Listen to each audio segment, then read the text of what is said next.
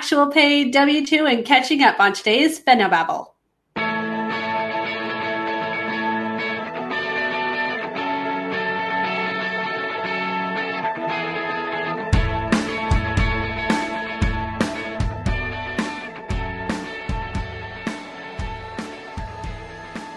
Welcome to today's FedNow. I'm Kevin Jones. We try to make federal retirement benefits understandable for humans like you in under 20 minutes.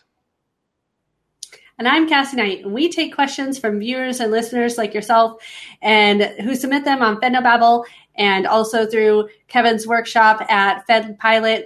And we answer them and just help make sense of different planning strategies or concerns that somebody might need to know. So, good. Question number 1, for high 3 FERS, is it based on actual pay received or is it based on actual GS 15 step 10? That's very specific. Very, very specific, which is what this person must have been. Yes. Yeah. So, sometimes questions come in and it's like, you're kind of asking the wrong question, but that's okay. We'll and in a way, it's just worded kind of weird. I think. Question. It's just it's the right question. I think if they were talking to somebody about their situation. Yes. Right. Specific. Yes. Like. Yes, very, very specifically, which is really cool. I'm okay with that. Good. So high 3. Because this makes it a little bit easier. Yeah. High 3 FERS. So let's say this. There are things. So in my workshop, when I do it live and in person, I say, okay, question. Is high 3 based on your net or your gross? And people say, oh, it's your net. Oh, no, it's your gross. Oh, no. And I say, neither, really. That's really not how it's figured out. It's a trick question. It's there are things that are included in your high 3, and there are things that are not included in your high 3. And it doesn't matter what GS level or step you are.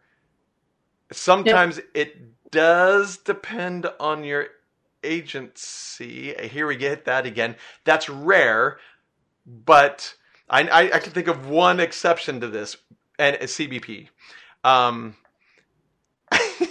You're looking at me like. Mm-hmm. So what do you mean by it depends on the agency for the high 3? There's only one exception in that. So, for example, regular pay counts toward your high 3. Your locality pay counts toward your high 3. Overtime does not count toward your high 3, except for CBP does in some circumstances when they've transferred their stuff over. So it's not just CBP. Oh, it's even more than. Okay, it's even more. I didn't realize that. Yeah. So law enforcement, firefighters, and air traffic controllers typically have what's called, and this is more common for law enforcement officers, but it's a 25% increase for. I'm trying to think. I know what you're talking the about. automatic, uncontrollable overtime. Yes. Okay. Yes. So. AUO. Not automatically uncontrollable, but I can't think of the technical term. It's AUO, or Law Enforcement Availability Pay, or LEAP. Yes. Okay. And that is included in their high 3, actually. Mm-hmm.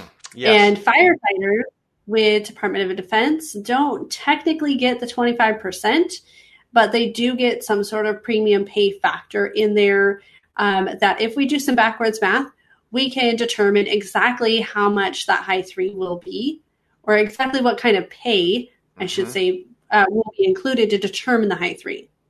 Right. And like you said, there's some backwards math that needs to be done sometime. It's not as straightforward as a lot of people would think to figure out the exact high 3. there's some calculation in there to make it work just right, especially if you have an exception. And like you said, firefighters, we work with a lot of people in Montana, and firefighters, well, that's a question we get all the time from them.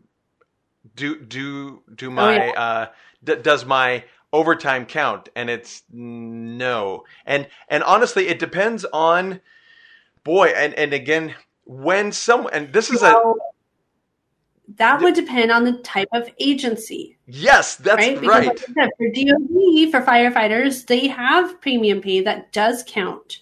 Right. And so for Department of Forest or, whatever, then that might be different. Department of Agriculture, I think, is what they're actually under. But that's going to be different. Okay. And so it also could depend on the agency and those different rules. And so there are certain types of pay that count. There are certain types of pay that don't. And it really depends on, your situation. And I will say, one of the things that makes this difficult when I'm talking with a lot of federal employees from a lot of different agencies is that someone will say, well, does this thing count? And everyone looks at them and they think, I've never heard of that. I don't get that.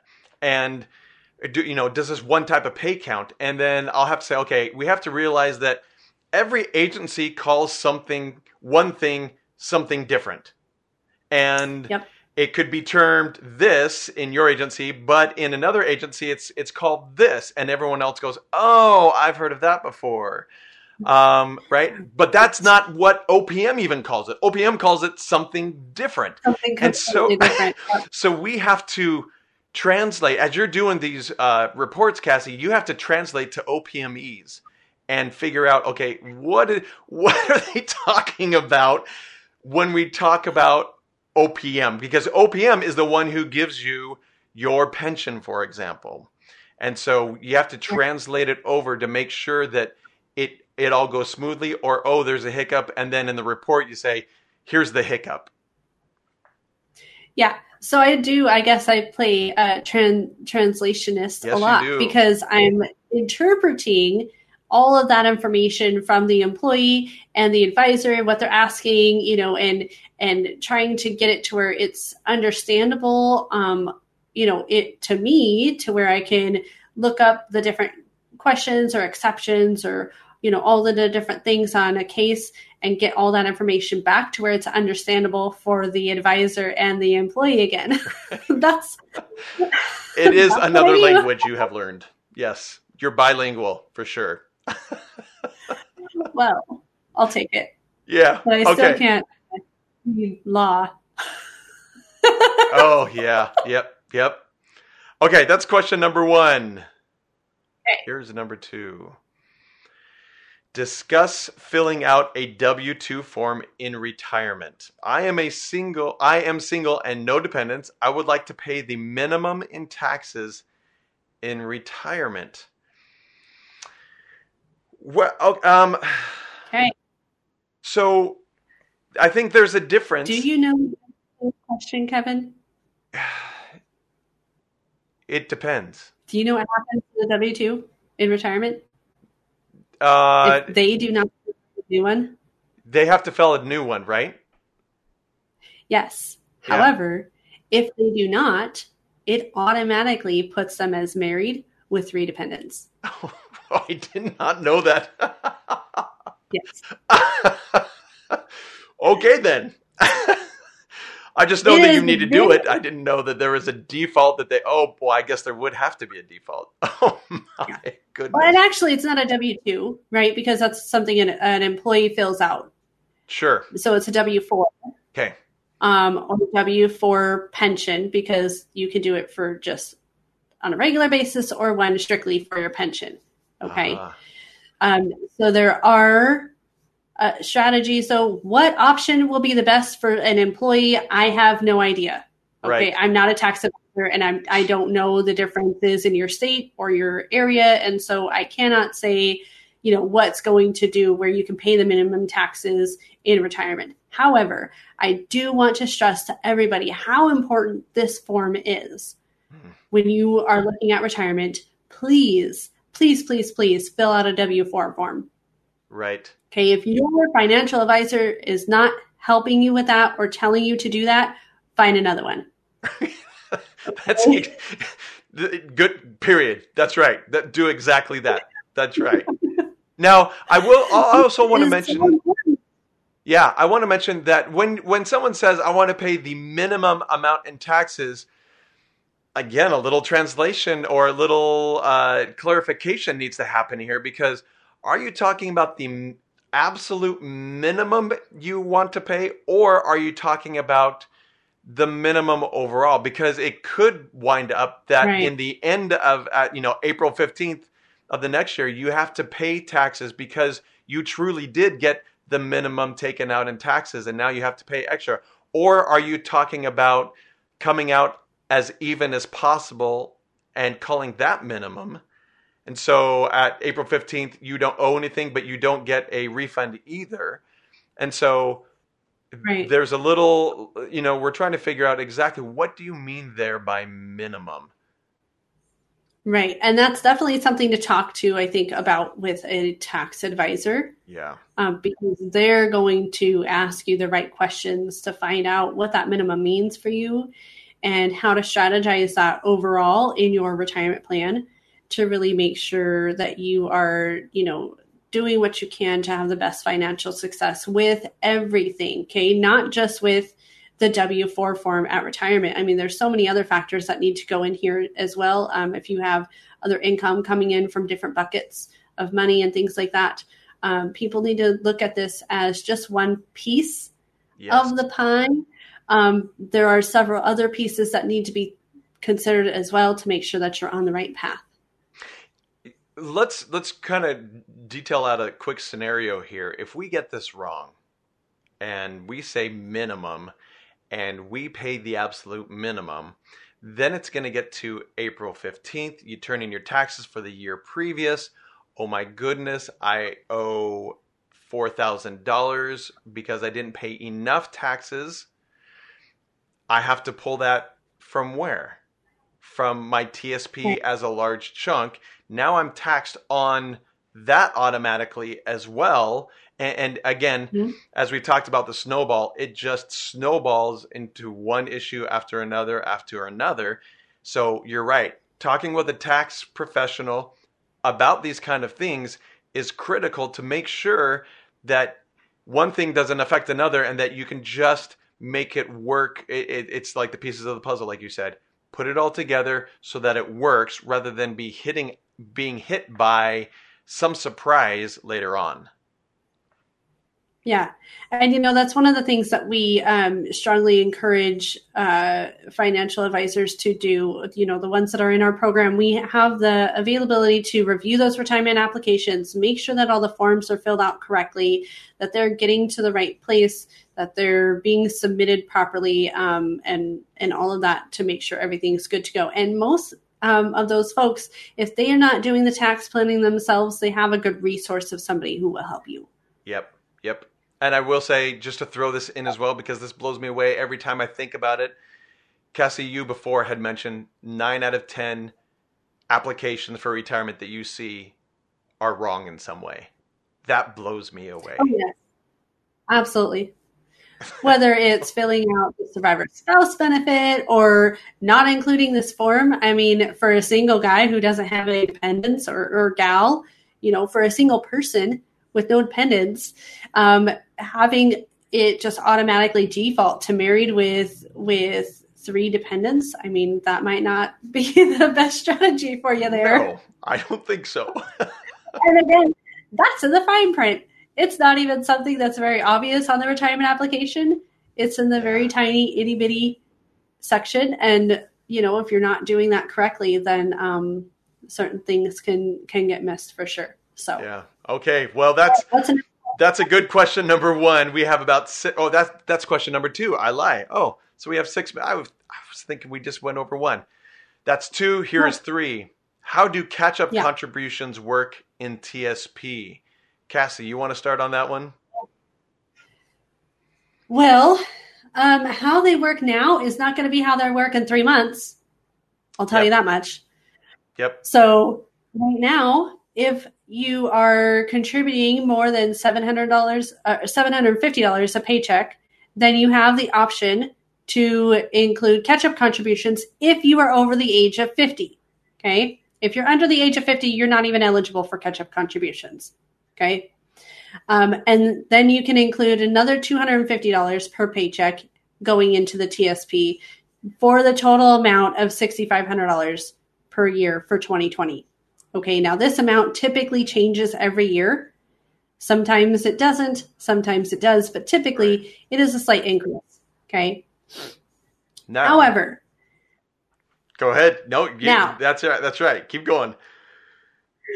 In a few months, for people who over contribute, say you're contributing $900 a paycheck to your TSP, then it will automatically default for catch-up contributions so that you're not even having to fill out the form. Because right now, if somebody is over contributing, then it'll just allow them to contribute the max annual amount, which is $19,500. And then once that amount is done, then the person does not get to contribute to TSP anymore. So if they're done at, paycheck or pay period 20, then they miss out on that 6 pay periods where the matching contributions aren't going in. They'll still get the automatic 1%, but they don't get the other 4% match. Right. Okay? A lot of people don't realize that. They'll over contribute, finish by the end of September, and then have 3 months of no. In fact, there was one sweet lady who came in, and she had her husband with her, and she goes, "Wait a minute. I've been doing this, and I've been maxing out by the end of September. Are you telling me I didn't get my 5% match throughout my whole time working?" Oh, no. The whole time. And I said, yeah. Wow. Yeah. She said, I've lost thousands of dollars. And her husband turned to her and said, "What? Why did you do that?" And I said, whoa. She had no clue. This kind of information is not made available. Some people know it, some people don't. I would say probably most people don't, because it's not even a scenario that they're thinking of. But it's not your fault for not knowing. It's sad. Right. There are too many things to know everything about what happens if this is not your job, right? If you're doing something else and you're just a federal employee, it will take a lifetime or a career time to really figure out all of this. And even then, with how many changes happen, it's so difficult to keep up, unless you're doing this like I am for a living. Right. Yeah. Like we are. I will say also, financial professionals see this, and they're watching the changes as well. And they'll call you up and say, "Hey, by the way, this rule changed. You're doing it as of in 3 months, you'll be doing it wrong. You need to get in here, and we need to switch this around and figure out what way is best for you, so you don't continue to do it wrong in 3 months." And they're reaching out to make sure that federal employees are not just misapplying the rule or applying the old rule correctly, but now it's switched and they didn't even know because it was in the fine print, or because it wasn't advertised well enough, or because OPM just did it and they didn't really even tell anyone, or because of a myriad of reasons why. And so that's why it is so important to have a financial professional that is looking at this with you to make sure. So if you want to, I'm sorry, did you have something to say before? Yeah, you got to understand the federal benefits, though. Yeah. It's not just any professional who is a financial advisor, right? These guys need to understand your benefits. And if they don't know more than you do, move on. Yep. To somebody who does. Get in touch with us. Go to fednobabble.com and let us help you get in touch with somebody who understands these rules and all the different exceptions and all of this stuff, so that they can help you as your situation pertains to your financial plan, and let them get you going on a road to success where, something's not going to bite you in the rear end in a year from now or 2 years from now, right? And then, of course, submit your questions. as well to us. And if we use your question on the show, then you'll get a t-shirt or a face mask. But also, back to when you're getting in touch with us to reach out to a financial advisor, the first thing that they're going to do is have you give them information so that they can provide a benefits report for you and find out where you are, because that's what needs to happen before you can make any planning decisions in the future. And, whether it's your pension and all of that, they're going to find out what decisions you're making, what adjustments need to be made so that they can really set you up properly. Yeah. And I'll say there's no cost, no obligation, no sales pitch for all this. We just want to help federal employees get on the right track and not be dinged by these things. And of course, if you would please share this episode with others, share fednobabble.com overall with others so that they can learn, and then share, follow, all that good stuff. So you can get notified when we warn you of other things that are happening as well. So thanks for coming. Thanks for listening. Thanks for watching. And we'll see you next time.